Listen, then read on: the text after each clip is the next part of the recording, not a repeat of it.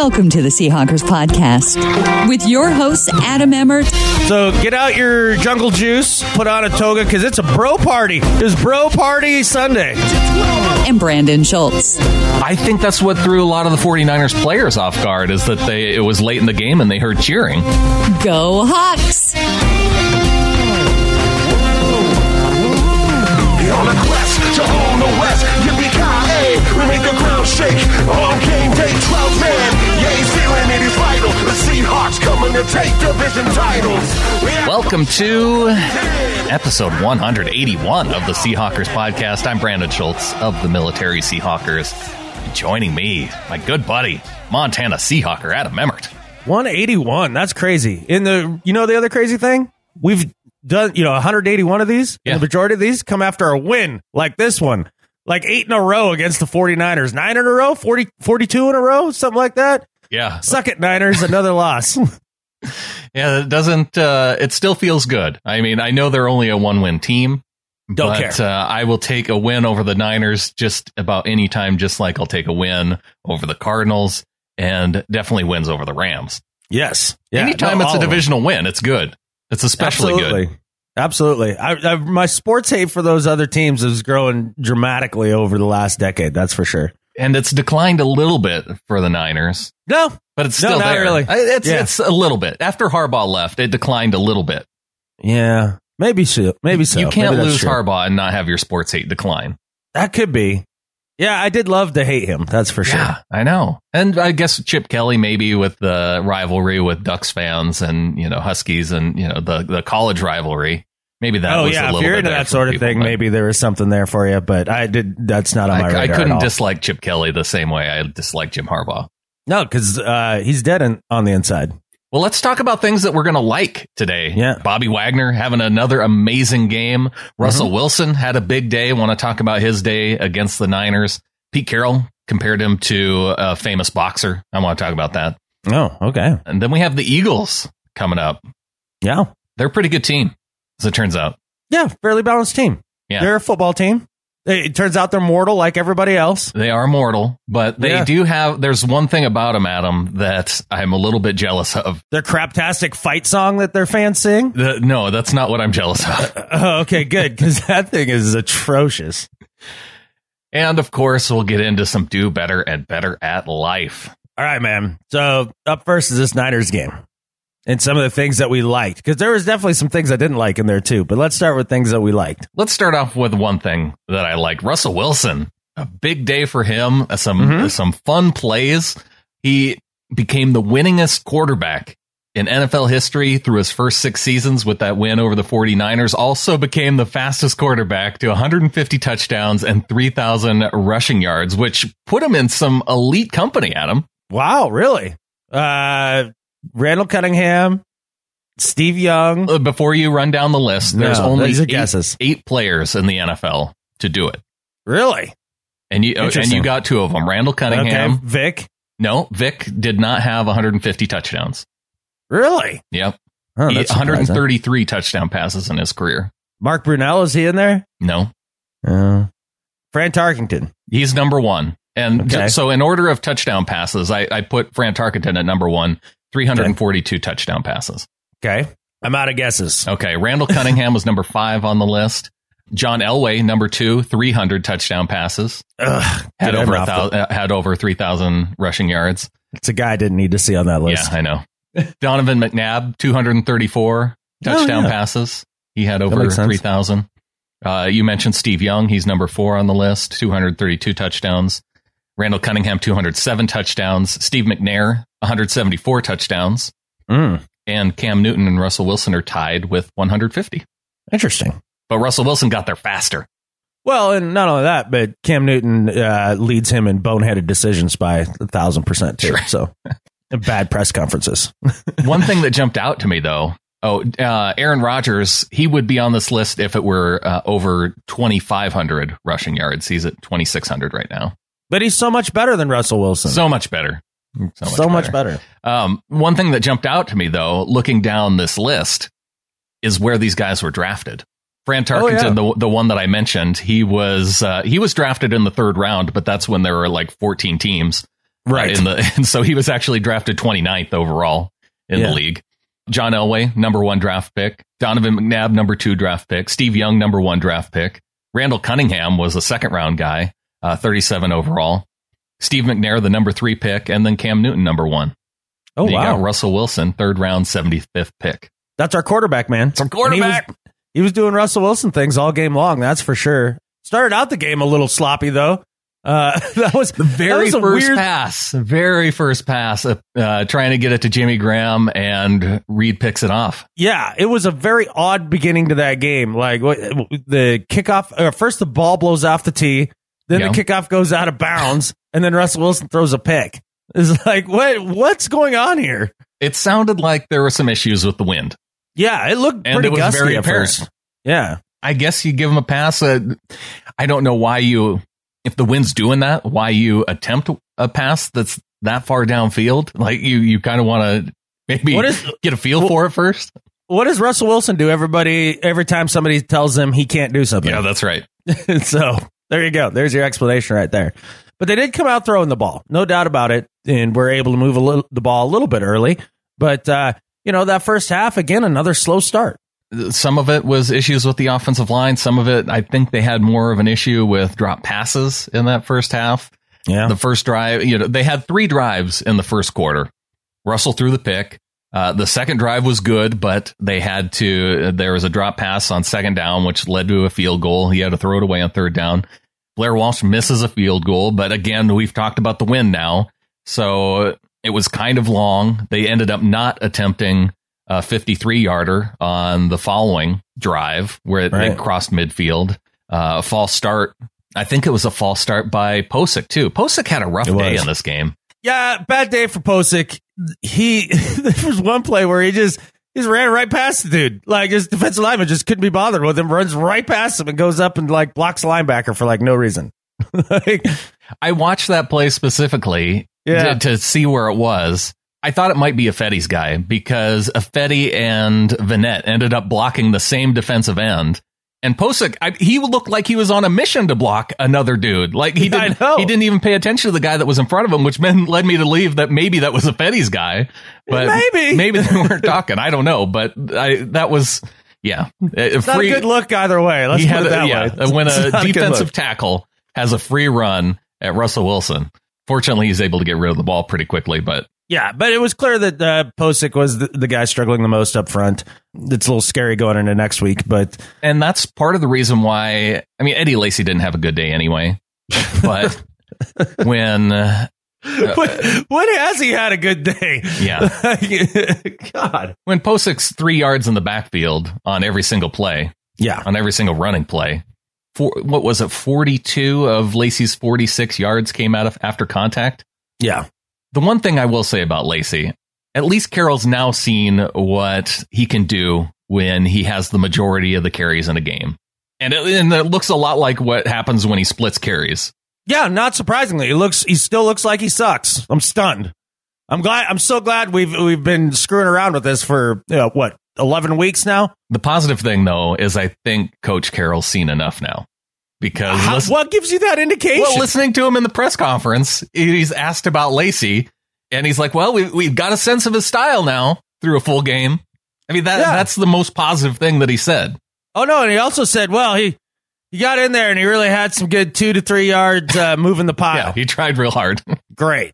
So who knows? Maybe they've seen enough. I don't know why they couldn't have made this determination, I don't know, 5 weeks ago, but I mean, here we are. So hopefully you're right. Fingers crossed, because my man Thomas did not see the field. And, honestly, once. No, well, he was out there for one play. He watched the field most of the game. He did see the field. I did see him once, and he was high-fiving one of the tight ends after a touchdown. Yeah. Yeah, it was pretty cool. But I honestly have no words about that. I'm not going to say. So if you have anything to say about Thomas Rawls, we need you to say it, because I'm done. I've got no more words. The thing is if we're not going to start Thomas Rawls, can we at least start J.D. McKissick? Because you had Eddie Lacy get 20 touches for 61 yards. You had McKissick get 8 touches and went for 46. Yeah. It's clear those plays where Eddie Lacy ran hard up the middle, Yeah. J.D. McKissic has just as much success because those are the plays where there were holes in the middle. Yeah, that's very much the case. I mean, you're going to get nothing out of the run game going inside, but you have to do it to keep the defense honest. But at least then you have McKissic out there for when you do pitch it outside where he can actually turn the corner. Yeah. And that's the big difference right there. Or the apparently unstoppable 5-yard swing pass.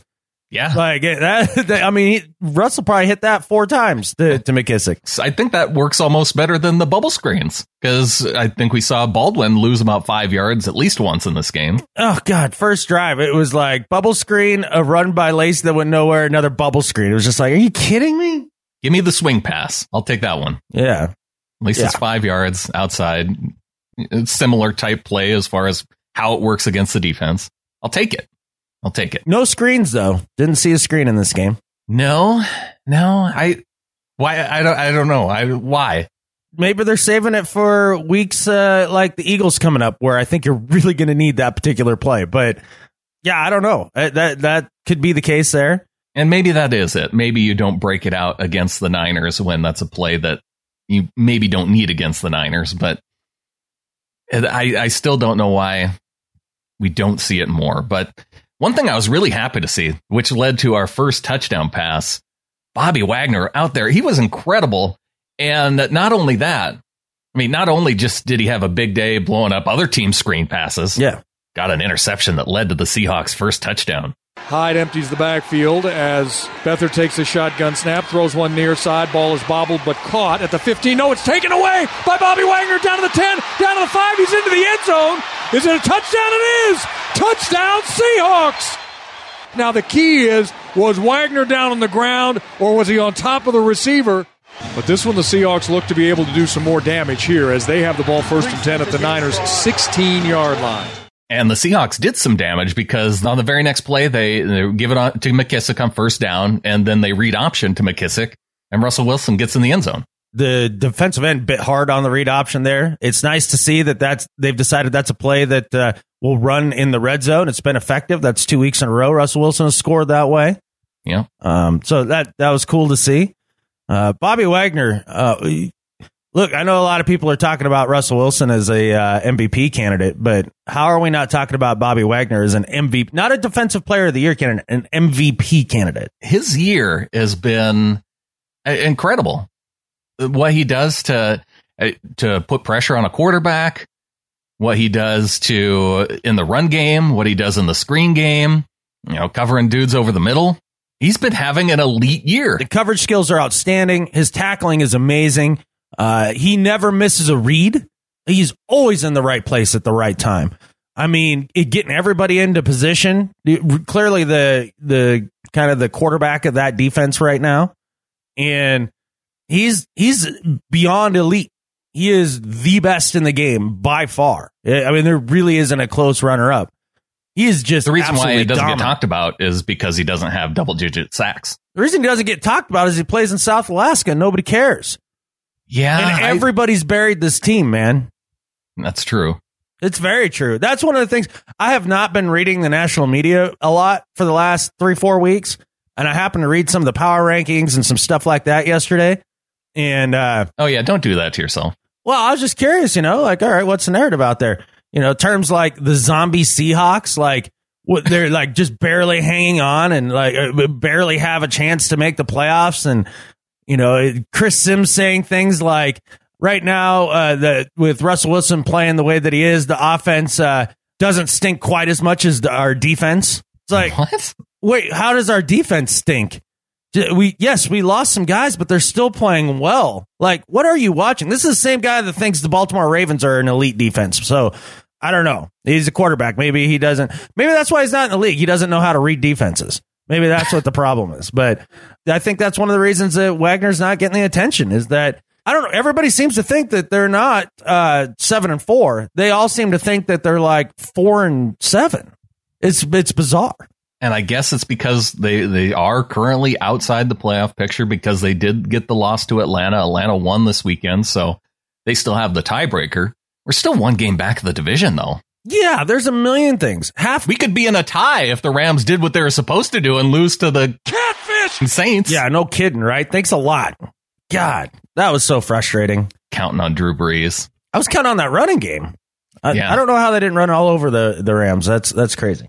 But yeah, I really hope that the national media finally figures it out and figures out that Bobby Wagner is a stud and starts to get that kind of recognition, because he honestly, in defensive players never win MVP, even though it was 2-3 years ago where I was on the table for JJ Watt to be MVP, and he should have. Yeah, and part of that, he had sack numbers, so I think he got consideration, but yeah. It's just Aaron Rodgers had big touchdown Aaron numbers. Rodgers had, you know what Aaron Rodgers has? The designation QB next to his name. That's what he had. Yeah. And that's often what does it. It's going to be Brady. It's going to be Wentz. Those are going to be the guys in the discussion this year. If Russell balls out for these games coming up against the Eagles and against the Rams. Yep.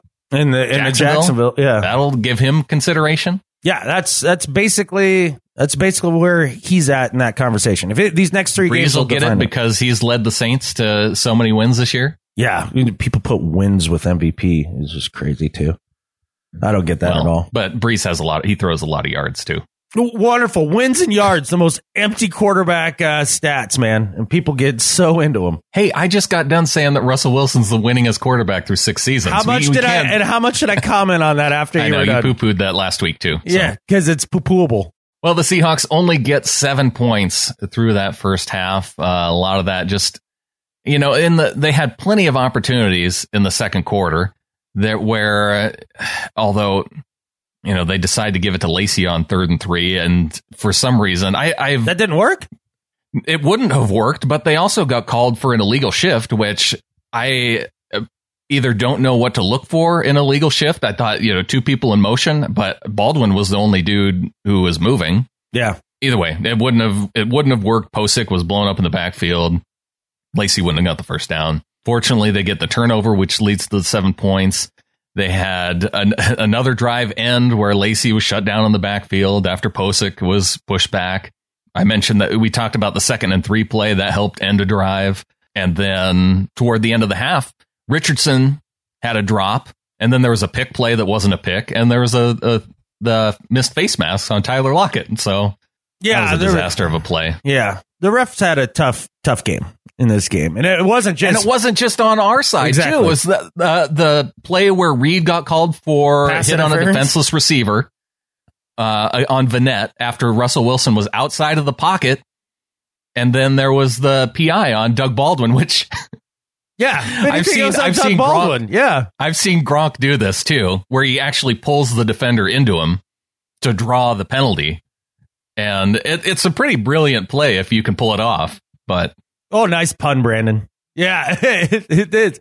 If you can't pull it off, it is a nice play. I'd have been livid, angry if I was a 49ers fan at that point. You should be. Yeah, but you have to give Baldwin a little credit for making it work. Also, if I was a 49ers fan or any of our division rivals, a fan of those teams, I would probably go through, let's see, that would be I'd be 2 TVs a year, because every time I watched my team play Russell Wilson and the Seahawks, I would have thrown a remote through the TV watching him run around and escape out of tackles for no reason. It was a fun Russell Wilson game to watch. Yeah. That Sandlot stuff works, man. I know it's not conventional, and I know it doesn't feel sustainable, but he's done this for, 6 years now? As much as I ragged on Posick, he was pretty solid in the passing game. The whole offensive line was good enough in the passing game. A lot of those times when Russell Wilson was scrambling around, he had protection, and he was just moving outside the pocket to buy himself a little more time. There were plenty of times where I saw the pocket thingy on film multiple times. I saw it a few times too. For the most of the time when there was a pocket thing, he stayed in there. You can only stay in it for so long. It's not a forever pocket thingy. It's a couple seconds pocket thingy. Right. Just because you saw the pocket thingy doesn't mean it's a sustainable pocket thingy. I mean, I understand that after a couple seconds, you feel like you need to get outside and get moving. But yeah, there were times where he did leave it early, but there were times where he hung in there, and they had their best drive to start the second half, and we saw Nick Vanette get into the end zone, his very first touchdown catch. Play fake to Lacy on second down, laying it up over the top, and he's in! Touchdown, Seahawks! A beautiful play fake to Lacy that time. Everybody stopped except Nick Van Ed, and he went out into the right side of the end zone, and Russell laid it up perfectly. 17 yards and a Seahawks score. Van Ed wide open on that play. Yeah, he was wide open. And so, get out your jungle juice and, put on a toga because it's a bro party. It was bro party Sunday with all these touchdowns. Just Jimmy Graham and Vanette and all those guys down there just broing it up, doing their bro parties. Yeah, unfortunately, Luke Wilson went out of the game with a concussion, so he couldn't be part of the party. But yeah, Vanette getting a touchdown. Jimmy Graham got a 1-yard touchdown. It was a big day for the tight ends. It was. It was a bro party kind of day. Yeah, Graham getting the touchdown after the Baldwin PI. Correct. Yeah. On and the I slant. use air quotes for PI. Yeah. Because, they finally figured out how to use Jimmy Graham in the red zone. I think we've got it down now. Instead of doing the fade, you cut inside, right, and throw a slant, and it works. It's almost like there were some podcast hosts from Montana talking about this for weeks. Jimmy Graham now the all-time. He now holds the Seahawks record for the most touchdown catches by a tight end. He stinks. Get him off the team. Get him off that bum. I mean, if he did throw him off team, I don't know. I mean, that would be a real bummer to the bro party, though. I think Vanette and Wilson would really miss him. You got to keep all the bros together, right? Yeah, absolutely. Bros before catfish for sure. Where are the catfish? I don't know. That's why they're not around because they've all chosen their bros first. Oh man. Yeah, I know you're gonna want to cut that, Brandon, but I think the majority of the listeners will enjoy that. It's a phrase, and they've said that in the locker room at least 30,000 times. It's happened. They've probably modified it in some way though. Oh, probably. 'Cause that's what bros do. Yeah, dude. I'm pretty sure when you go into a tight ends meeting for the Seahawks, everybody's gotta talk like this, man. Yeah. Whoa, touchdown, Nick. Good job, bro. Your first one, yeah. Fist pump. How much fun must that tight ends room be? I would shoot myself in the head. Yeah, that's not fun for you. Oh God, no! It's so annoying. Just think about the difference between Doug Baldwin in the wide receivers room, right? Yeah, and just the whole different feel between the wide receivers room and the tight ends room. Yeah, you drop your pencil in the wide receivers room, and Doug Baldwin shoots you that stare like he's going to eat your heart. Right. You're just like, oh God, the intensity in there would be high, no doubt. Yeah, although you do have Lockett, and he's probably just feel like he could relieve some of the tension. Well, how? By being the squeaky clean choir boy that doesn't say anything, just sits there with his angelic smile? Yeah, probably. Hi, I'm Tyler. I'm here to catch touchdowns. He almost got hit for a touchdown. What was that? Toward the end of the half, right? Correct. It was just underthrown by Russell. Yeah. Gosh. It's there. The passing game is there. The offensive line can put it together well enough in pass protection for us to move the ball that way. I mean, we're the Detroit Lions now. We can't run the ball. It's all just passing, and only we have a better defense. That's who we are now. That's who we are. You got to embrace it and play to your strengths. And clearly running the ball isn't the strength, especially with Posick in there. The draft report on him is that he was, decent pass protection, but didn't have the strength to, really be an effective run blocker.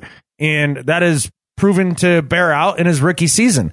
Now, the good news is that going forward, his strength is one of the things that you can easily improve on. Sure. I mean, you just get together with Nick Vanette and Jimmy Graham over the offseason and throw weights all summer. Yeah, exactly. Just slap on plates, lift them up high. We haven't talked a lot of Pro Football Focus this year, but I did want to see if the numbers kind of played out the same way we have in our minds, because we know this has been a relatively good passing team, but the run game has been not so great. And it's not because Brandon. You sound like a teacher at a parent teachers conference, and this kid's getting straight D's, and you're like, well, it's not quite as good as it could be. Yeah, I recognize your kid's that. Stupid. He's getting D's. Just say it how it is. Well, the offensive line is not even getting D's because based on their grades from Pro Football Focus, you run down the pass grades for the season. Dwayne Brown, 76, Jokel, 73, Britt, 84. Ibushi is 60, but he's not in there right now. I think Posic's probably about pretty similar. And Fetty at 73. Mm-hmm. But you look at the run grades, Dwayne Brown's the one guy in the 70s. He has 78. Jokel, 39, Britt, 55, Ibushi, 34, Fetty, 39. Yep. So it's dismal on the run blocking side. Which is really weird, considering that Tom Cable's supposed strengths throughout his career was getting guys to run block, which it was. It's not supposed. They can only do one. You can only coach one thing. You either coach the pass block or run block. I mean, I didn't know. You can't do both. You're right. I'd never thought about it in those terms, but that's clearly what's going on here. Like, he starts concentrating on the pass stuff and all the run stuff goes to crap. And so he's like, man, now I got to go back. And then, you can't pass protect. So what are you going to do? I'll just live with it because this is, we've been asking them to pass block for Wilson. Right. I figured that they could still do the stuff they were doing before, though, at the same time. No. Yeah. No. Curse me in my unrealistic expectations, that's for sure. You know who did live up to expectations, though, in this game for me? That defensive line. They were all over poor Beathard the entire game. Oh, poor Beathard, too, man. He was on his back most of the day. End up going out to injury late in the game where... Handsome Jimmy came in, yeah. Yeah, Handsome Jimmy. I can't wait to beat the crap out of him for about 2-3 years.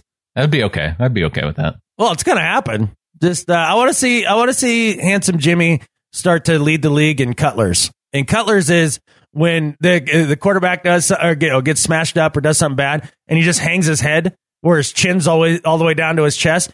In the camera angle, like all you see is the top of his helmet.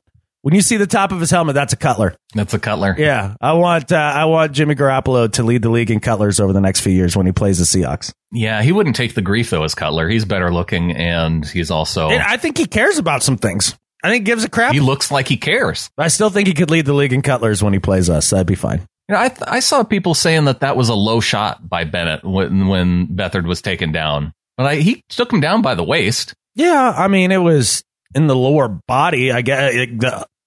I don't know. I mean, it's tough. It looked awkward with the way that he tackled him, but he had his arms wrapped around his waist. Yeah, I know. So Bennett broke the bubble wrap around the quarterback to get a sack. Oh my stars. I mean, 10 years. I mean, the bad thing was that he was offsides again for the second time. Well, but, there's that. The streak's alive and well. And well. Yeah, he had two. The first one was really close. I had to slow it way down, but the crown of his helmet did come across just I mean, he timed it really well. Yeah. But not well enough. He plays on the edge. What can I say? Well, 49ers fans didn't seem to care. They were cheering when Garoppolo came on the field. Maybe a little bit too soon for the likes of some of the players. Oh, is that what I didn't know that there were cheers to be had in that stadium. I didn't know that there was any noise other than Seahawks chants. I think that's what threw a lot of the 49ers players off guard is that it was late in the game and they heard cheering. And it was because Garoppolo was coming on the field, but Beathard was still on the field. So it was kind of, I don't know. There were some people complaining that it wasn't the best look, but alas, the Santa Clara 49ers take a loss. The Seahawks get the win. Even if it's a win you should have, it's still a win. It feels good. It was a good game for the defensive line. It was also a good game for the linebackers. I thought Will Hoyt played real well, and we talked plenty about Bobby. KJ, a great game as well. And we saw the corners hang in there with Jeremy Lane and Byron Maxwell. They came in there. They played their tails off. I think they're doing a serviceable job without Sherman. I really do. I think having Shaq back for the next game will make a big difference as well. And then I'm on pins and needles for Deshaun Shedd to come back. I mean, that's something that a lot of people don't think about. And it sounds like he's very close. Like he's starting to work out starting to run. Or no, not starting to run, but he's doing like kind of ramping it up, I think is what Pete Carroll said or along those lines. Sounds like he should be ready to come back next week. Right. To actually practice. Right. And then who knows from there? I mean, you might need to get some work in before you play, but I think that's a huge component going forward. Between him, Maxwell, Shaq, and Coleman, man, that's pretty good corners there. They're talking about having to make a decision this week on what to do with Shaq. Oh, as far as where he plays? Right. Oh, just put him in for Jeremy Lane. Just put him in for Jeremy Lane. Please put him in for Jeremy Lane. Can you put you in there for Jeremy Lane? That'd be great. That would seem like the logical way to do it, right? I would think so. I mean, he's a nice guy, and he tried hard, and he blew up his body for us in a Super Bowl, but it's like, it's just tough. That's where people go. That's the guy people pick on. So do you have Maxwell stay on his right side, and you just have Shaq in the Sherman spot? Yes. Shaq hasn't been playing on that side, but... Yeah, I know, but... I don't see why he can't. But the kind of the idea is, right? I mean, if you want to go down this rabbit hole, the idea is someday you have to move on from Richard Sherman. And I think we're all kind of hoping that Shaq Griffin's that guy. So you might as well start him out there on the left side and get him some reps out there. I know that's a thought that's going to make a lot of people uncomfortable, but like it's something to think about. It's a good off-season uncomfortable conversation to have. You're not ready for it right now? No. I'm not ready for that. Not write me out. I'm ready to talk Eagles. Oh, okay. Fly, Eagles, fly. I'm not ready to sing Eagles. Yeah. I'd go with the actual Eagles, like the band versus the team. Oh, I see. Okay. Maybe some Hotel California rather than Fly, Eagles, Fly. All right. Yeah. Are you living it up in the Hotel California? I'm living it up. Okay. I hope the Seahawks are living it up against the Eagles because, the Seahawks have not lost to the Eagles during Pete Carroll's time as head coach. They're on a 3-game winning streak. Okay. All right. There we go. Yeah. Yeah. Hey, and Carson Wentz has yet to beat the Seahawks too. Right. Well, that just last year was his only opportunity. Dude, but you got to say things in a more convincing manner. Like, where's it? You don't work in PR, apparently. Oh yeah. Carson Wentz can't beat the Seahawks. Right. He's good. They have his number. Yeah, he is 0 in CenturyLink. Sometimes it makes me hope that like somebody like an Eagles fan clips out that Carson Wentz, can't beat the Seahawks and just like runs with it, takes it out of context. Yeah, runs with it. And yeah. Why do you think I say 3/4 of the crap I say on the show? You hope somebody takes it and runs with it. Yeah. Takes it out of context and has fun. Yeah. Have fun. We should take more things in the news out of context. I could definitely do that. It's not like nobody else is doing it. Seahawks lead the series between these two teams 8-7. And the NFL loves matching up the Seahawks and Eagles in December. I was looking at the schedules. Mm-hmm. 9 of their 16 meetings in December. The other 4 times are in November, only 3 games in September. And they've never played a game in October. I don't know why it's Seahawks Eagles in December all the time. I don't know why you would have ever looked into that in the first place. Is that not even interesting enough to bring up? Well, I guess it is. I wouldn't have. I can't imagine having my brain even go to that. Like that it jumped out at me. I'm looking. Why are all these games in December? Where do you look where it shows you where the games are, like by month, like broken down like that? It's not important. That was some beautiful mind catfish right there. It's barely even interesting. Did you write that out on a grease pen with a grease pen on some windows? You can't see it off camera here, but I do have my grease board with pencil and many lines drawn. That's funny. One thing that I did notice, though, looking at the Eagles game, I might be a closet Eagles fan. Really? And a big part of that is the way the way that the Eagles have started 7 out of their 11 games. What about it? Expound, Brandon. I'm getting there. Okay.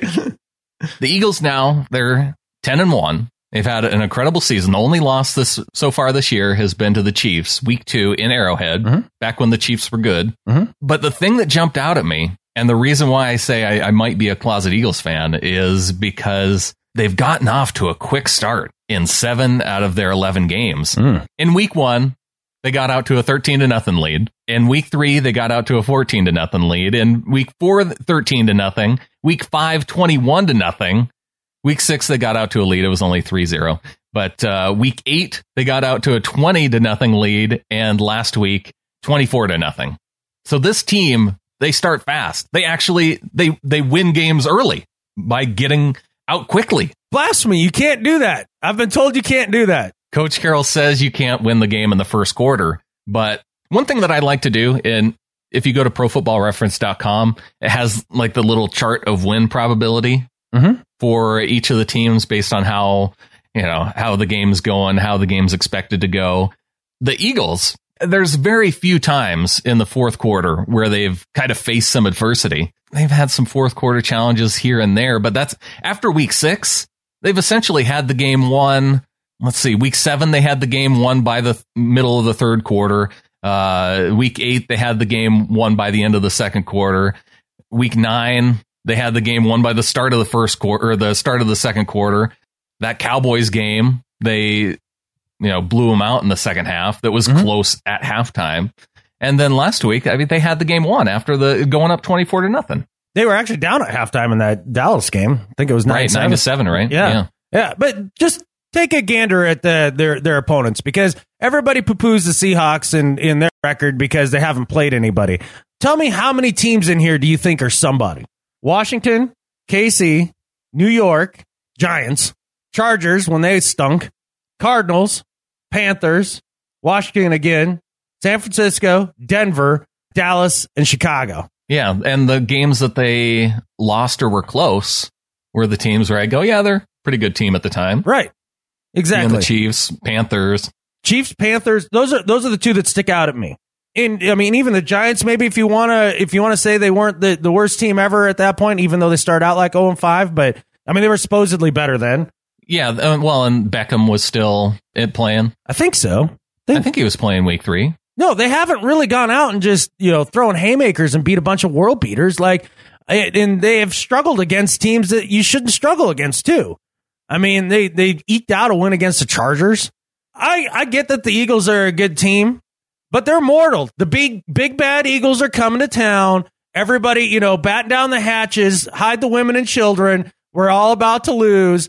This is a joke, because there are some things where we actually match up very well with this Eagles team.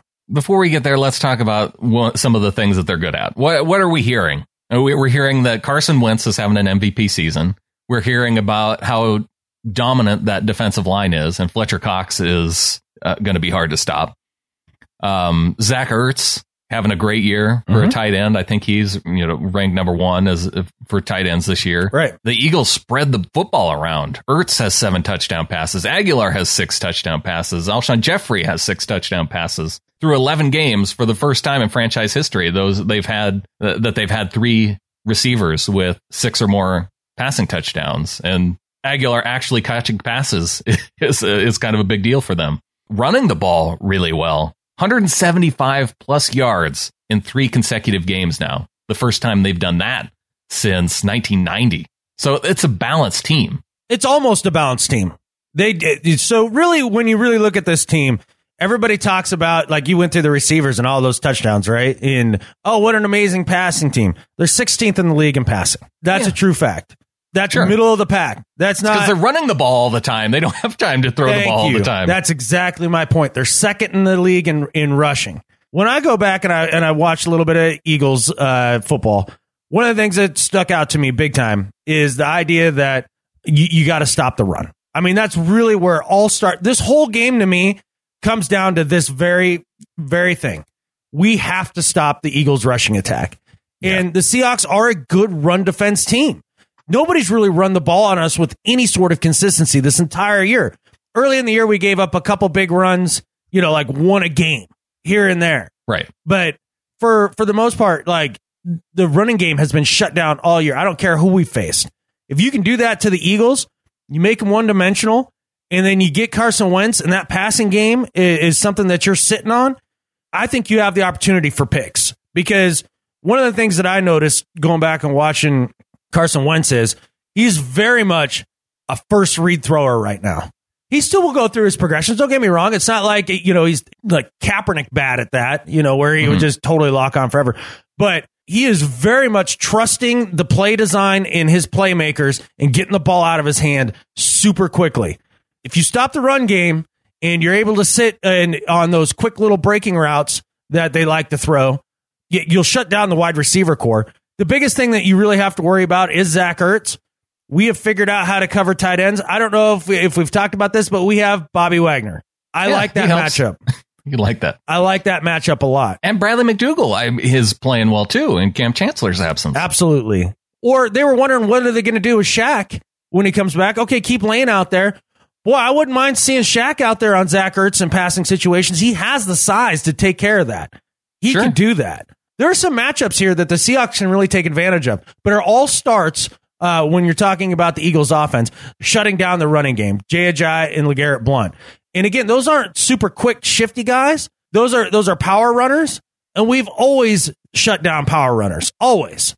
We have the ability to do that. With our defensive tackle trio that's going right now, Richardson, Nas, and Jaron Reed. Yeah. That's tough to run on, man. Good luck with that. I think we have an excellent opportunity to shut down the running game. Get him into passing situations. Let the crowd get noisy. Have Wentz do his one read BS. Pick off a couple balls, and you win this game. And you shove it down the throat of the national media. Picking off the Eagles would be nice, because one of the things that was clear to me going back and look at how they've played other teams, the Eagles have started fast, but the thing that I've seen and looking back and kind of one of the keys to beating Eagles, don't turn over the football. The Eagles have not won a game when their defense gets 0 turnovers.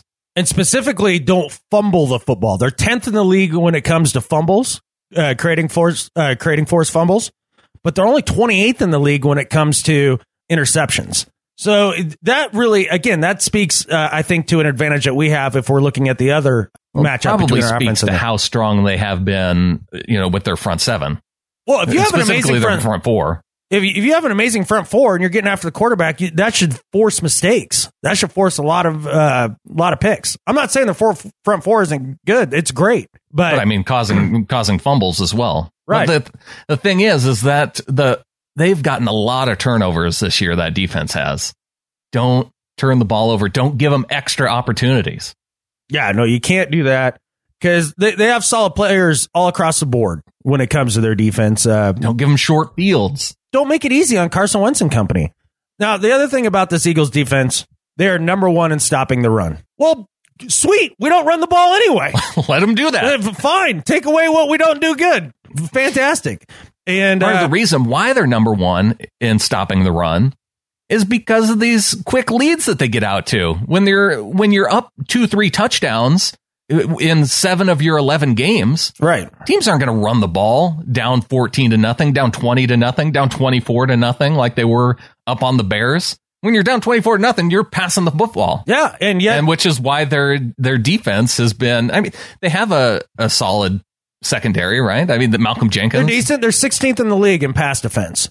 Right, so but that's mediocre. Part of the reason why is because everybody has to pass, because they're in that situation of having to pass to try and keep up with them. All I'm getting at is that they're a middling team in pass defense, a great run defense team. We don't run the ball anyways, and we're a good passing team. So at least our strength goes against their weaker side of their defensive scheme. And I think that's something that bodes well for us going forward. And especially that, good luck game planning for scribble plays. I call them scribble plays now, where you just scribble the circles in the playbook. Drawing the circles. Just drawing the circles. Yeah, good luck preparing for scribble plays. Those have been some of our best plays. They're the only plays. Well, I am excited to see some of those scribble plays in this game against the Eagles. We have them at home. It's in prime time. We did lose to the Falcons in prime time. Yeah, but we wouldn't lose back-to-back prime time games, though. We shouldn't have lost that Falcons game, man. That was a dumb loss, man. This game's going to be another close game, though. It's going to come down to the very end. Russell Wilson's going to struggle through the first half, maybe get some points, and then put together a good second half. It's almost like you've seen this script before. We see it every single week. It's not hard to predict when that's how it goes. You're every not feeling single week. Clairvoyant with that? No? No. Okay. It's going to be a close game. I like the idea that the Eagles have been blowing out a bunch of teams and so haven't been tested in a lot of close games, whereas this is what we do. That's how the Seahawks play. When it comes to money time, I really like the idea of putting the ball in Russell Wilson's hand and say, go get it, because he usually does. I don't know that you can say that about Carson Wentz on the road in his second year with all the hype. Yeah, really, apart from a couple early games, that one against the Giants, the one against KC. Who did they play in week 4? Oh, week 4 was the Chargers, right? Yeah. Then the Chargers actually came back. Yeah, if you want to talk about the weeks, this is the time, week 12, that you usually see the Seahawks start to put together their strong finish to the season, where they start beating, the big bad boys on the blocks, and people start going, oh, wow, well, look at this. The Seahawks came out of nowhere. They finally put it all together. This is when they start to do it. This is one of those games I'm looking at as kind of a marker to see if this team is going to have one of those strong finishes like all the teams in the Pete Carroll era really have. Well, Holly Stringer posted it on the Facebook page earlier this week. 2012 started 6-4. Finished 5 and finished the last 6 games 5-1. 2013 started 9-1. That's the 1 year, the Super Bowl season, where they they started the season stronger than they finished, because they lost 2 games down the stretch, but still 4-2 down the stretch.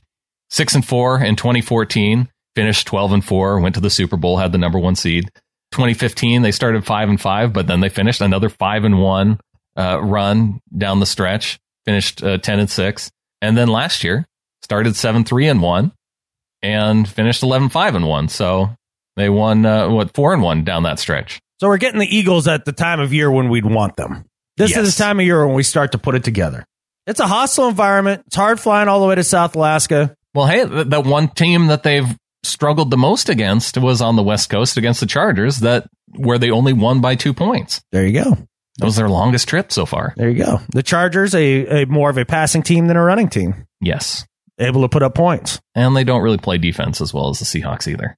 Although they have a good pass rush. They've started to put it together, but then they weren't. They were abysmal. Yeah. They were still adjusting to Gus Bradley's scheme. Bobby Wagner with his next tackle. He's going to be number 4 on the all-time list for Seahawks for tacklers. Holy smokes. Pass. He's tied with Chad Brown right now. He'll take over that number 1 spot. He could very well retire with that number 1 spot. Or a number 4 spot. I know it's number 4 now. But he will. He's going to keep it up. He's going to retire with the number 1 spot. I think that's fairly likely. Well, he's going to pass Joe Nash by the end of the season, too. Yeah, the Eagles will get a big taste of Bobby Wagner. They'll get a big taste of the 12s. And when they lose, I'll be looking at all y'all going, bye, Eagles, bye. See ya. Well, if you want to go to the game, seahawkerspodcast.com/tickets. Tickets a little pricey for this game, obviously, with the Eagles coming into town being a Sunday night game, but this would be a good game to be at. It would be a good game to be at. And if you do that, we get a little kickback to the show. It's nice. Yeah, 12% comes back to the show. seahawkerspodcast.com/tickets. This week's 3 in, 3 out delves into the touchy-feely side of our 2017 Seahawks. Which players formed the boy band, New Kids on the Flock? And which player needs to learn how to block?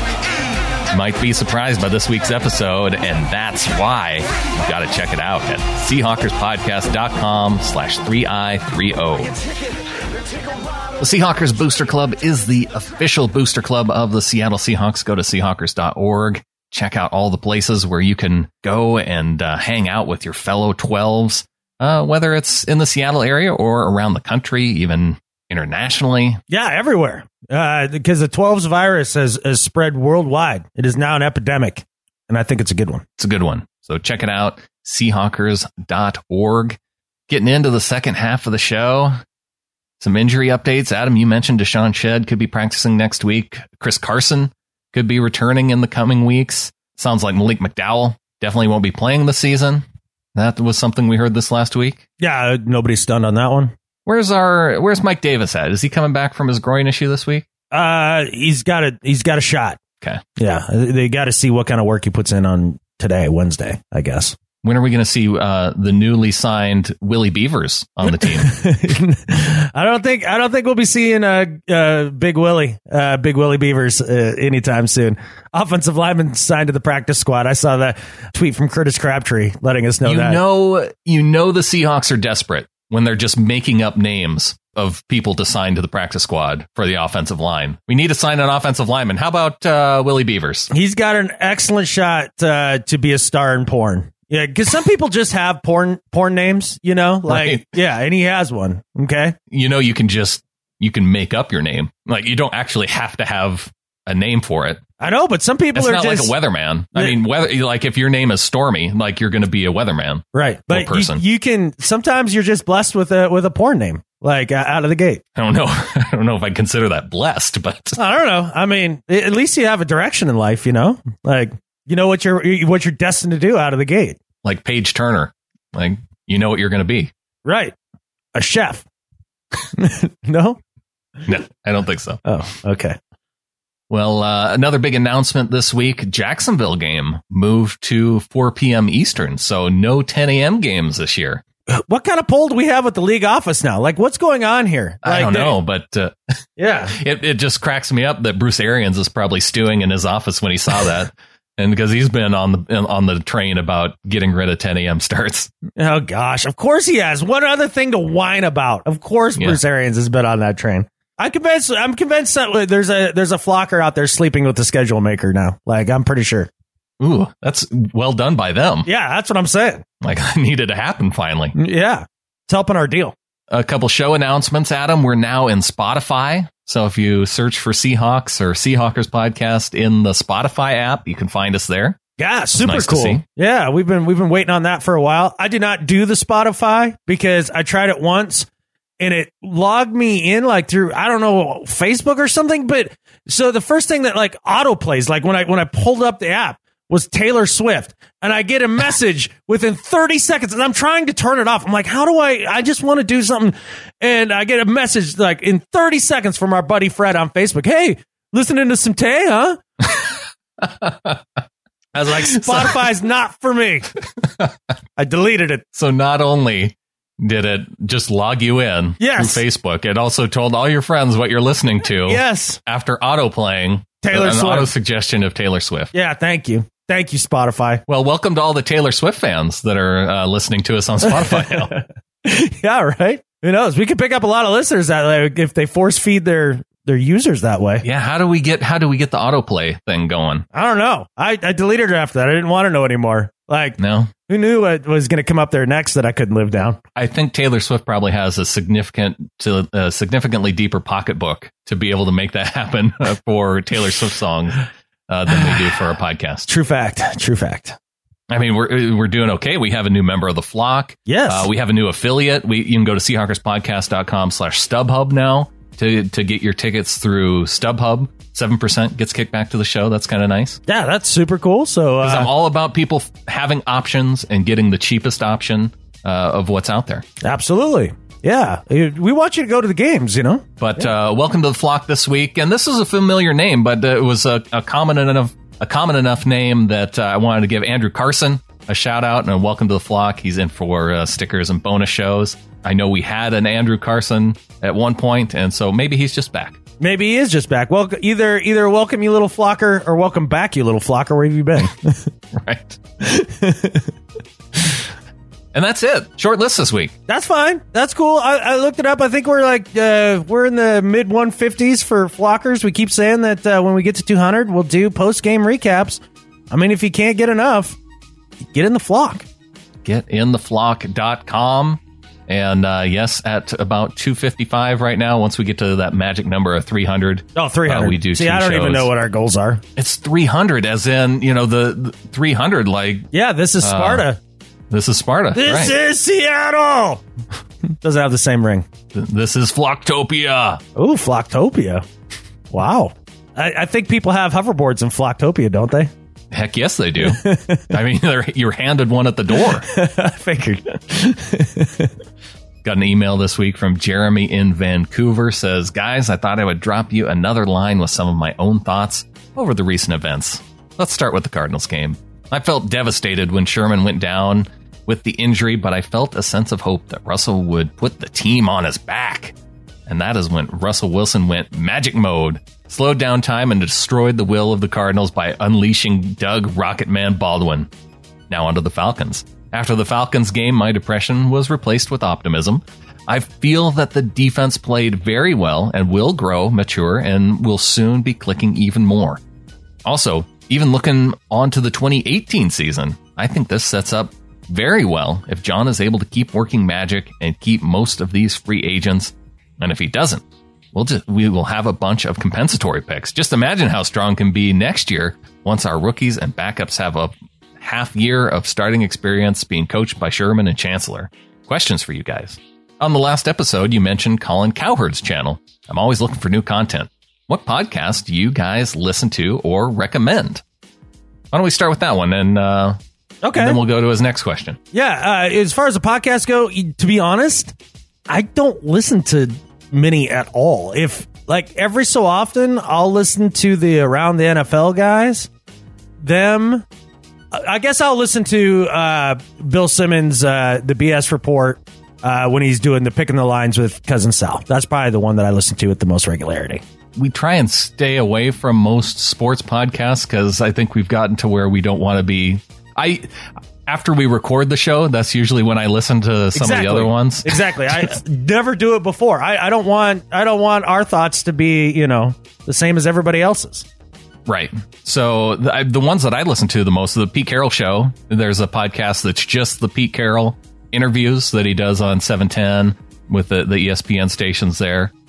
I like to listen to John Clayton. There's a Cold Hard Facts podcast. So just when John Clayton's appearances to try and keep up many of the news that he's been talking about. And I checked out Russell Wilson's latest podcast this apparently week. He has one. Yeah, this was news to me. Yeah, it is a great podcast to fall asleep to. Yeah, it's called Danger Talk, and I think somebody in the Ring of Honor had written that they hoped it wasn't just 20 minutes of him talking like he does at the podium. And it's not. I don't know. I heard from a reliable source. He talked about, what did he talk about? He talked about how much he loves Ciara, how much he misses his dad, and how much he loves Jesus. Oh, those are the three people that if he could invite to dinner. Ciara, his dad, and Jesus? Yeah. Oh.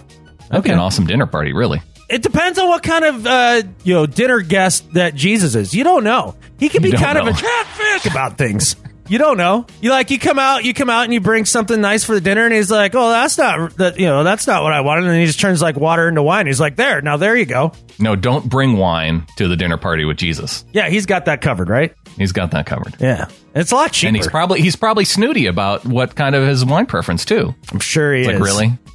I'm sure he is. Really? You brought the cheap stuff? I hate Pinot. Right. He gets all mad. Crosses his arms and fluffs his robe up a little bit. I doubt Jesus says that he hates anything. Yeah, he probably is like you. Instead of saying something's bad, he's like, "Yeah, it's really not the best." You and Jesus, just alike. Just in that way, anyway. Nope, same guy. You and Jesus. Oh, what were we talking about? Podcasts? Yeah. Right. Oh, the reason why I said it's a good one to sleep, just because Russell Wilson's just kind of calm and cool, and so it's very I don't know, it's relaxing to listen to. It's like listening to the ocean. Is that what it's like to listen to Russell Wilson's podcast? That's exactly what it is. Who knew? You know what, I should probably put this on for my girls at bedtime. Like, here's Russell Wilson. There you go. There you go. That's not a bad thing right there. Yeah. And then you'd be programming them for the type of man that they should look for when they get older too at the same time. Exactly. In their sleep. Exactly. That's good stuff. That's good stuff. That's solid parenting right there, Brandon. Parenting A. If you want another sports podcast that I like, View from the Cheap Seats with the Sklar brothers. Yep. Those two are funny guys. They had Damashek on recently. I listened to that one. Oh, I bet you that was a hoot. Nick Swartzen, comedian. I'm a fan of him. Yeah. All right. And so his second question. Have you guys ever thought about doing play-by-play for a game? I would definitely mute my TV and listen to you guys rather than these special announcers like Collinsworth and Gruden. Thanks for the great content. I just started the Pick'em League, so watch out for nasty Naz. We'll catch you once the tear in the continuum is repaired and teams start acting right, like the Giants and Chiefs. WTF from Jeremy. That was a tough week for me too, Jeremy. Yeah, so no, I've never thought of. Well, I've thought about it in the sense of I've thought about doing play-by-play because I don't want to do play-by-play. Yeah, like it, in some ways, just the idea of doing the game recap shows is hard for me to want to get on board. Just directly after the game, if we get to that point, because it does take away a little bit of your enjoyment through game day. But if you do like that idea of getting the thoughts of us and other hardcore Seahawks fans throughout the game instead of the announcers, get in the Ring of Honor. Like that's basically play-by-play throughout the game.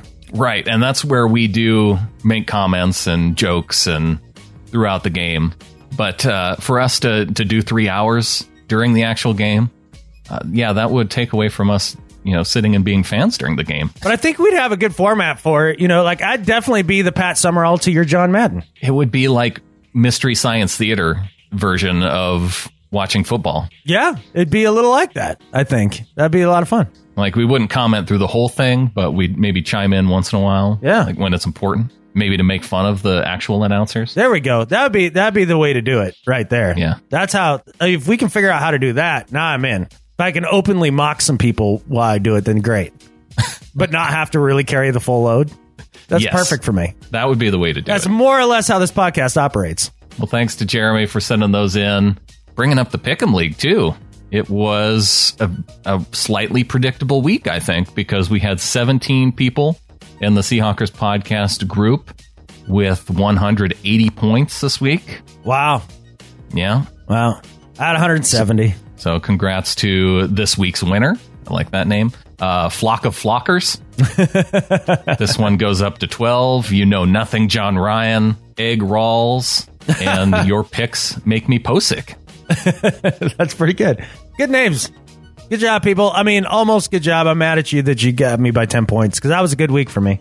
There were a lot of favorites as Ross and I ran through the pick show.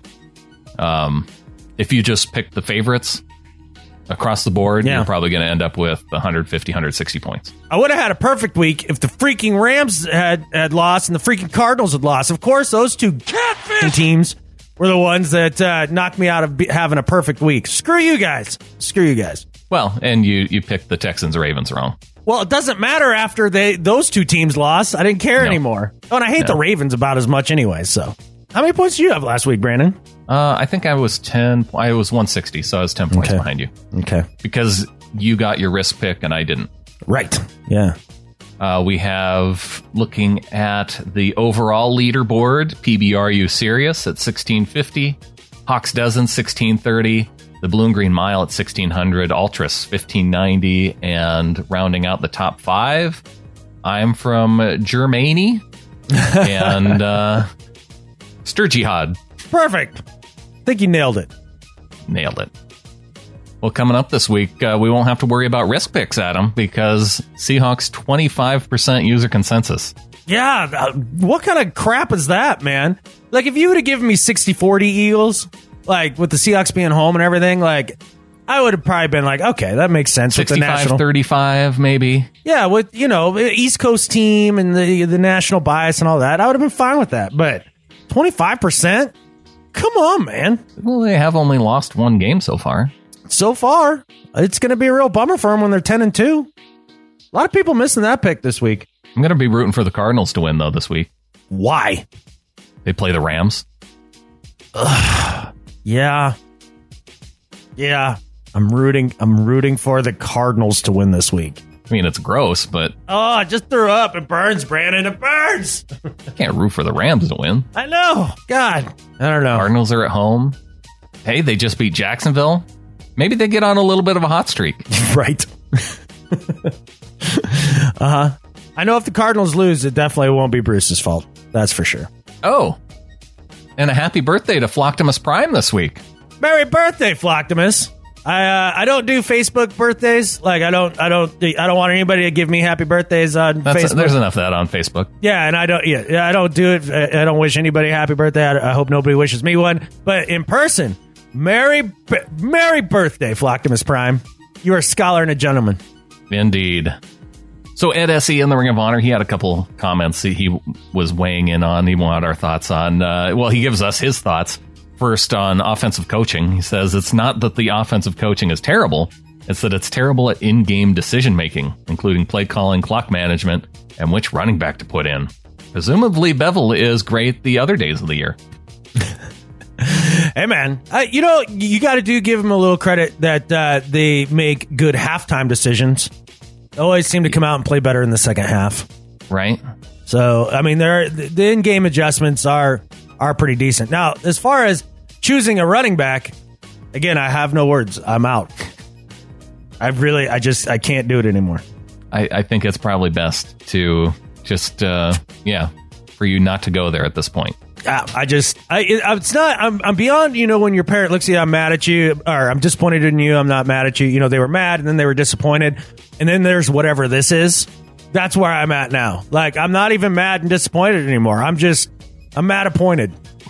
You're so mad you're making up words. Exactly. I don't even know what to call it. But that's right. There's been some questionable areas. We have what we have at this point. Yeah, it is what it is, I guess. But did he write those after the Atlanta game? Those comments? No, these were all recently from today. Oh, okay, all right.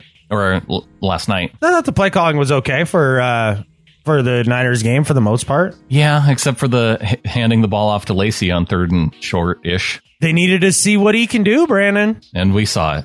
Because you couldn't just define that otherwise.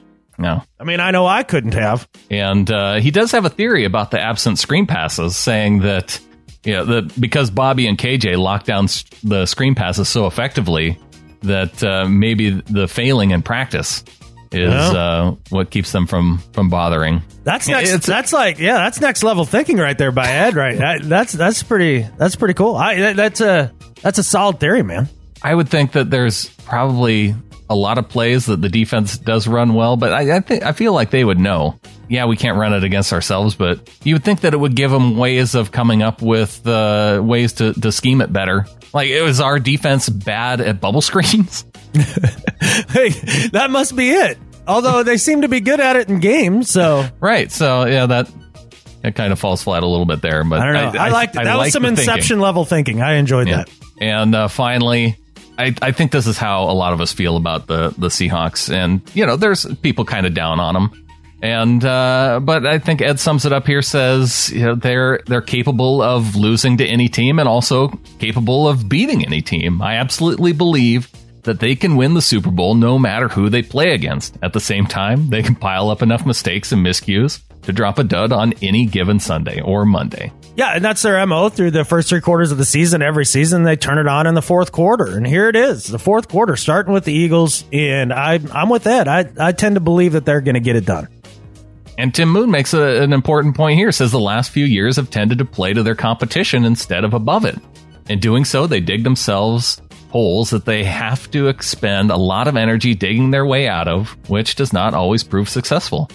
They have done that this year, both in games, Atlanta, and in the standings, 7-4. This hole will take a lot of energy for them to dig out of. They may not be able to earn a first-round bye and might not even win the division. They almost certainly will have to play playoff games on the road if the season does end before reaching the Super Bowl. The last thing I want to hear is that we dug too big of a hole for ourselves. It's getting tired and old. Stop digging holes for yourself and start using the shovel to bury opponents, please. I like it. But we're going to save ourselves and get out of this hole by activating offensive lineman Willie Beavers for the rest of the season here. That's going to be the difference. That's the key. I know it. So hang in there, Tim. It's going to be okay. Willie Beavers is here to save the day. Or at least give us a reason to have a few laughs on the way out. Absolutely. Let's talk some do better this week and better at life. What do you got for do better this week, Adam? This has been teed up for me for about 2 to 3 days because Apple is in my crosshairs today in the iPhone. Here's the thing. I don't know how many times that I've gotten on this podcast and expressed exactly how I feel about emojis. I think we all know, right?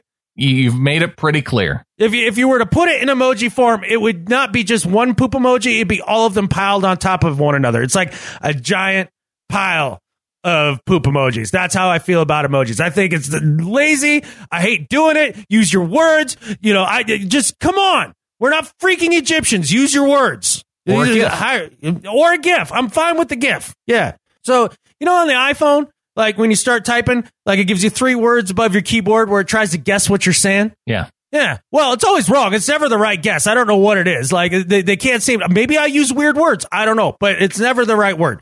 But now I have even fewer to choose from out of the ones that pop up above there because now it's starting to guess emojis for me.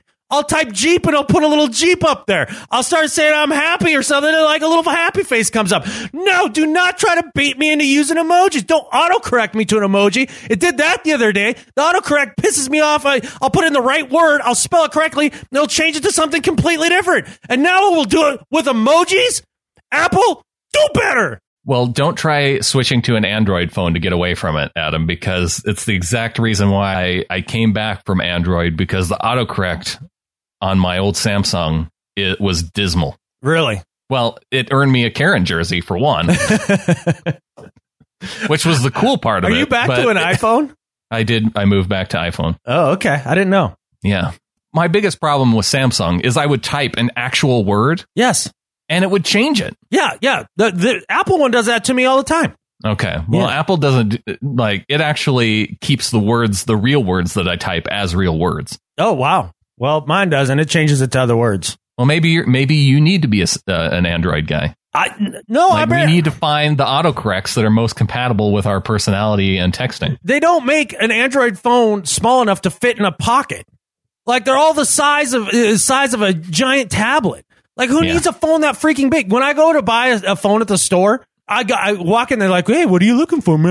What's the smallest freaking phone you have? I'm surprised you aren't using a flip phone.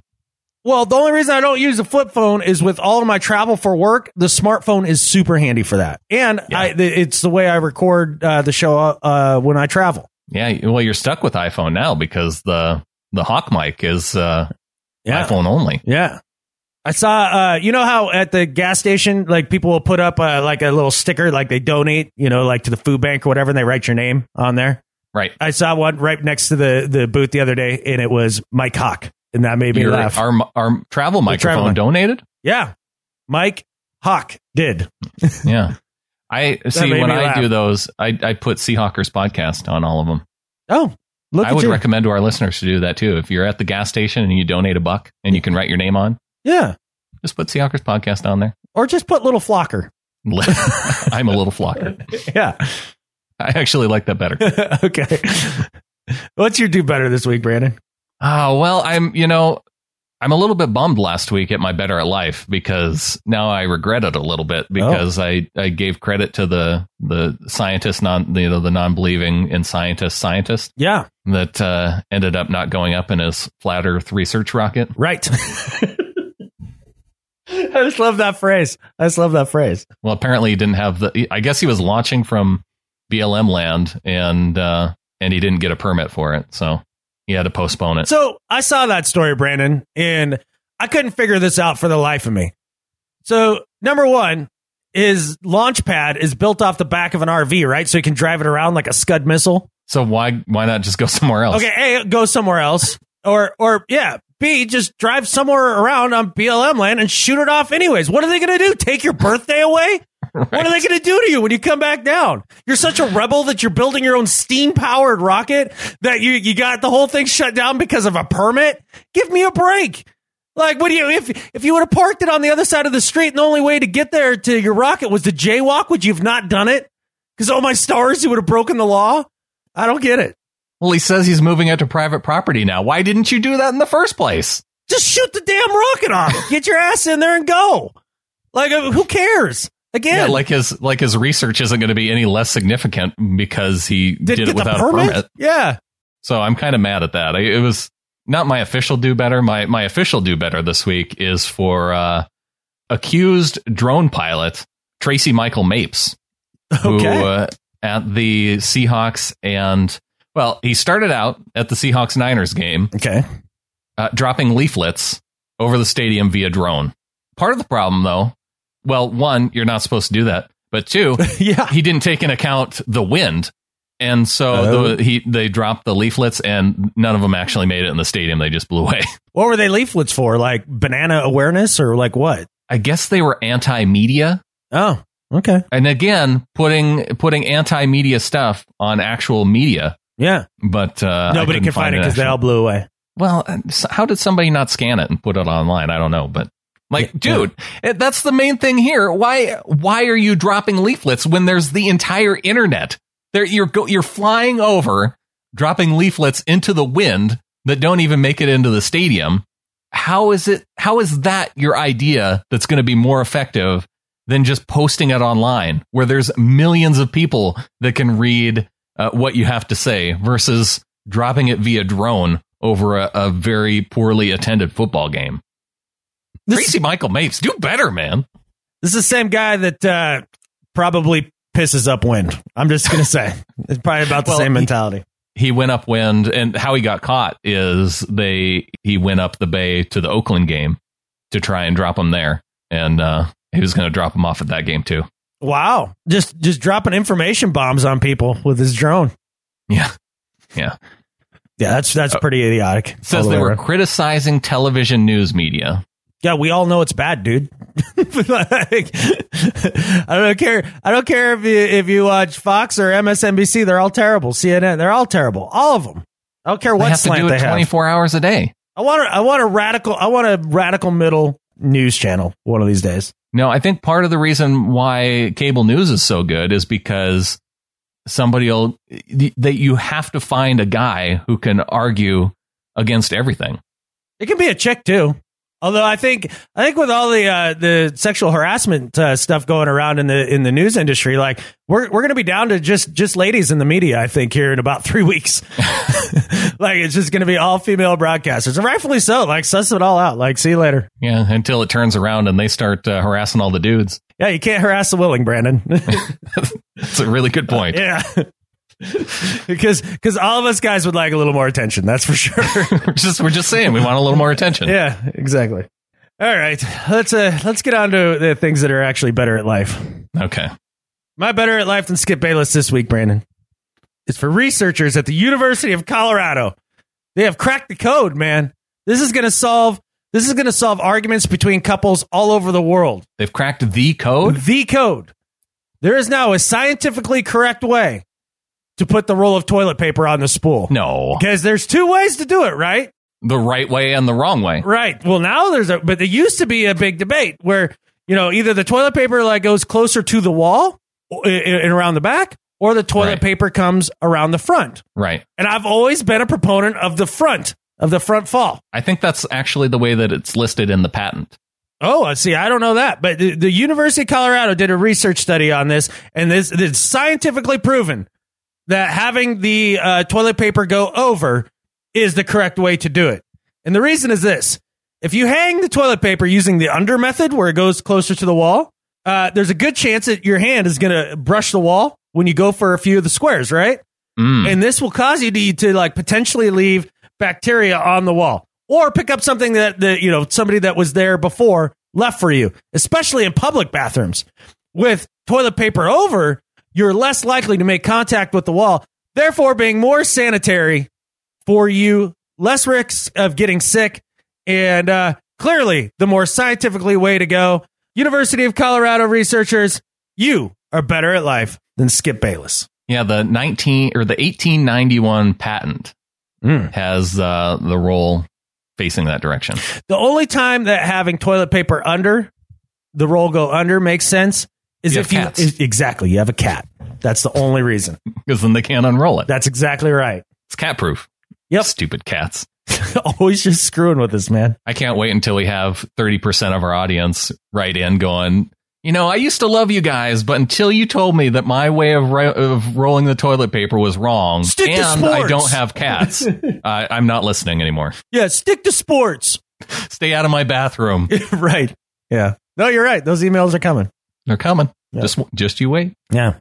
My better at life this week, Russell Carrington Wilson. Oh. Coach Carroll made a comparison of Russell Wilson to Rocky Balboa, famous from the Rocky movies, fighting Apollo in, Apollo Creed and Rocky 1 and 2, fighting Clubber Lang and Rocky 3, Ivan Drago in Rocky 4. And I don't think I saw Rocky 5, so I don't know who he fought in that one. But Russell Wilson, because he's so good at coming back, it doesn't start real quick, but he's there at the end to finish. Got the comparison to Rocky from Coach Carroll. I think this is a good thing for Russell. Yeah. Because now he needs to go back and he needs to watch Rocky 3. Okay. Because in Rocky 3, he actually changed his style of, just getting whooped through the first couple rounds. Yeah. To actually starting fast. Oh, I see. He got out. Go back and watch Rocky 3, the 2 fights against Clubber Lang. Now, he was doomed to lose that first one because he wouldn't even look Clubber in the eye. Right. But he came out swinging hard against Clubber Lang. He ultimately got whooped. But in the end, even the second time he fought Clubber Lang, got out to a fast start and ultimately finished. So I think Russell, he could learn a little something for Rocky. Okay. Now that the coach has made that comparison. But it's not just the comparison to Rocky that makes him my better at life this week. It's the opportunity that he has these next couple of weeks of the season for an MVP type season. He's currently there was an article posted on ESPN this week about how Russell Wilson and Carson Wentz are comparing in the MVP race, and right now they're both behind Tom Brady, Genghis Tom, but they are in the conversation. Carson Wentz getting a little bit more run this time of year, I think, just based off of the Eagles' record right now being 10-1. One key thing that they point to, though, Carson Wentz's accuracy. It's down around 60%. It's 29th in the league. I don't know if you can have an MVP who's that far down in terms of their completion percentage. So Russell Wilson, he has an opportunity here. And I think based on what we saw against the 49ers, he makes magic happen on the field. We've talked about this plenty. But now with the fact that just a few games left in the season, 5 games left on the schedule, and the fact that they play the Eagles and part of Sunday Night Football, they're going to play the Jaguars, who have been having a good season, another solid defense. And because they have the Rams coming up, Russell Wilson has an opportunity now to make an MVP run, get this team in the playoffs. And so for that, Russell Wilson on his way, hopefully his first MVP, better at life than Skip Bayless. Yeah, this is probably Russell's best shot to win the MVP in his career thus far, mainly because everybody just said, well, it's Marshawn Lynch in the defense. And we're now clearly over this last year, the whole offense runs through Russell Wilson, and it's clear. I mean, he's keeping them afloat single-handedly. So if he can get him to the playoffs, make a strong showing, and beat Carson Wentz along the way, I think it really bolsters his candidacy for MVP, no doubt. Especially with Richard Sherman being out, Cam Chancellor out. It's not the full Legion of Boom anymore. So I think that adds to the fact if they put together a strong run down the stretch.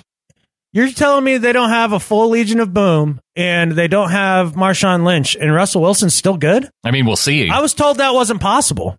It may not be. I mean, the Seahawks are doomed. They're going to lose their next 5 games and finish outside the playoffs. Zombie Seahawks go 7-9, right? Yeah. No, that's why I'm getting out in front of this and already anointing Russell as the MVP, because he needs to show us. You heard it here first, folks. Brandon Schultz. He wanted to crown him, so crown him. Russell Wilson is who I thought he was. So better at life than Skip Bayless. Yeah, obviously. Oh, okay. He's always better at life than Skip Bayless. I thought maybe Coach Carroll was going to go with some players off another team that he compared to Rocky, like either Crabtree or Talib. Yeah, those two. That was awesome. Those two had to fight, man. Yeah, they needed to. Yep, that's been I don't know. for years. I don't know why Talib. I don't know why they constantly fight over jewelry, though. That seems here's weird the to me. dumbest thing in the world to me about Michael Crabtree. So, last time Talib jerks the chain off of his neck, right? And he gets he grabbed his chain during this fight too, as well. After Crabtree taped it to his skin. That's apparently. what I'm saying. He had to. You taped it down. You taped it to your chest rather than just taking it the hell off. No, you tape it down to kind of taunt him a little bit. So weird. Trying to get Talib worked up. But I tell you what, in a month when both the Raiders and the Broncos seasons are over because they've missed the playoffs, I would definitely pay-per-view Talib versus Crabtree. I'm buying that fight. You'd buy that fight? I'd buy that fight. I don't know if I'd fight Talib, though. No, he's gonna shank you in the middle of it. The dirtiest dude ever. Didn't Talib shoot himself? Yes. Yeah, I don't want to fight anybody that shoots themselves. Nope. It's not hard to not shoot yourself. It's really not. I've shot guns plenty of times. Never once have I been shot. It's not difficult. I know which way not to point the gun. Right. That's a pretty critical part of gun shooting. Yeah.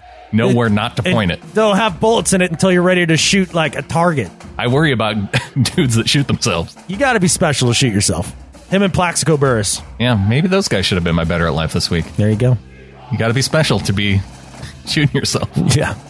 You know who's better at life this week, though, Brandon? Me and you, for getting through this pod. We did it earlier in the morning than we usually do. That's a struggle for me. That was a struggle. I'm not a morning person. I think they're aptly titled. They're a state of mourning. This was hard, but we did it, man. We powered through. We did it. Congratulations.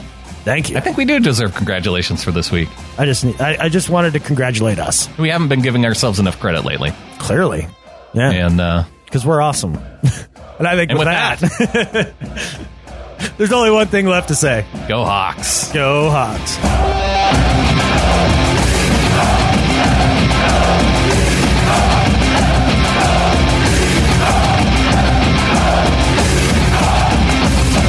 Where's the Panthers week 7? I don't know what week it was. I know they played the Panthers. You doing okay with the weeks? Nobody cares about what week it was, man. It's just they played the Doesn't Panthers. matter. Yeah. What are you doing, Anna? I hear something scary in the playroom. I have to go look at the playroom real quick because she heard something scary. Okay. But Russell, oh my gosh, struggling this week. I hear you. Why is it so early? You know what else is not the best look? When you choke on your water for no reason. I do that all the time. My wife constantly makes fun of me for choking on my water. Therefore, being more sanitary. Sanitary?